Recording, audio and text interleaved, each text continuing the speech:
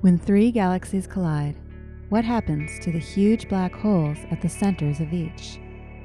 A new study using NASA's Chandra X-ray Observatory and several other telescopes reveals new information about how many black holes are furiously growing after these galactic smash-ups.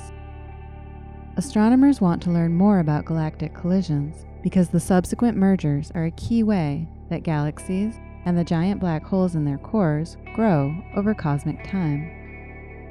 There have been many studies of what happens to supermassive black holes when two galaxies merge, but this is one of the first to systematically look at what happens to black holes when three galaxies come together.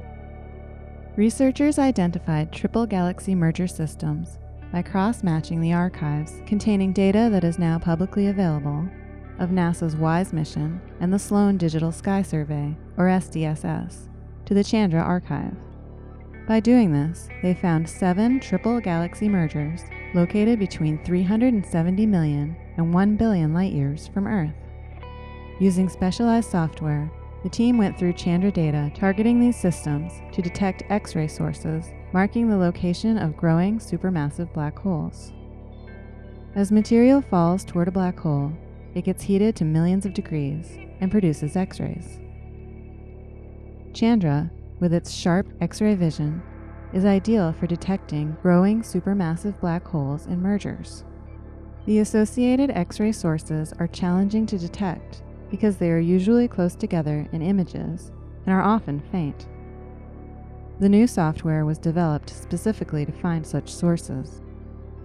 Data from other telescopes was then used to rule out other possible origins of the X-ray emission unrelated to supermassive black holes.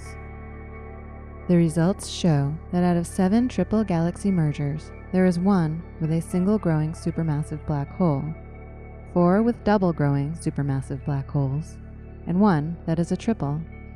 These black holes are separated by a range between 10,000 and 30,000 light-years. In the final triple merger, there was no evidence of X-ray emission. This means that none of the supermassive black holes left was rapidly pulling in matter. Astronomers will continue to use Chandra to learn more about what role mergers play and how galaxies and the giant black holes in their centers grow over cosmic time.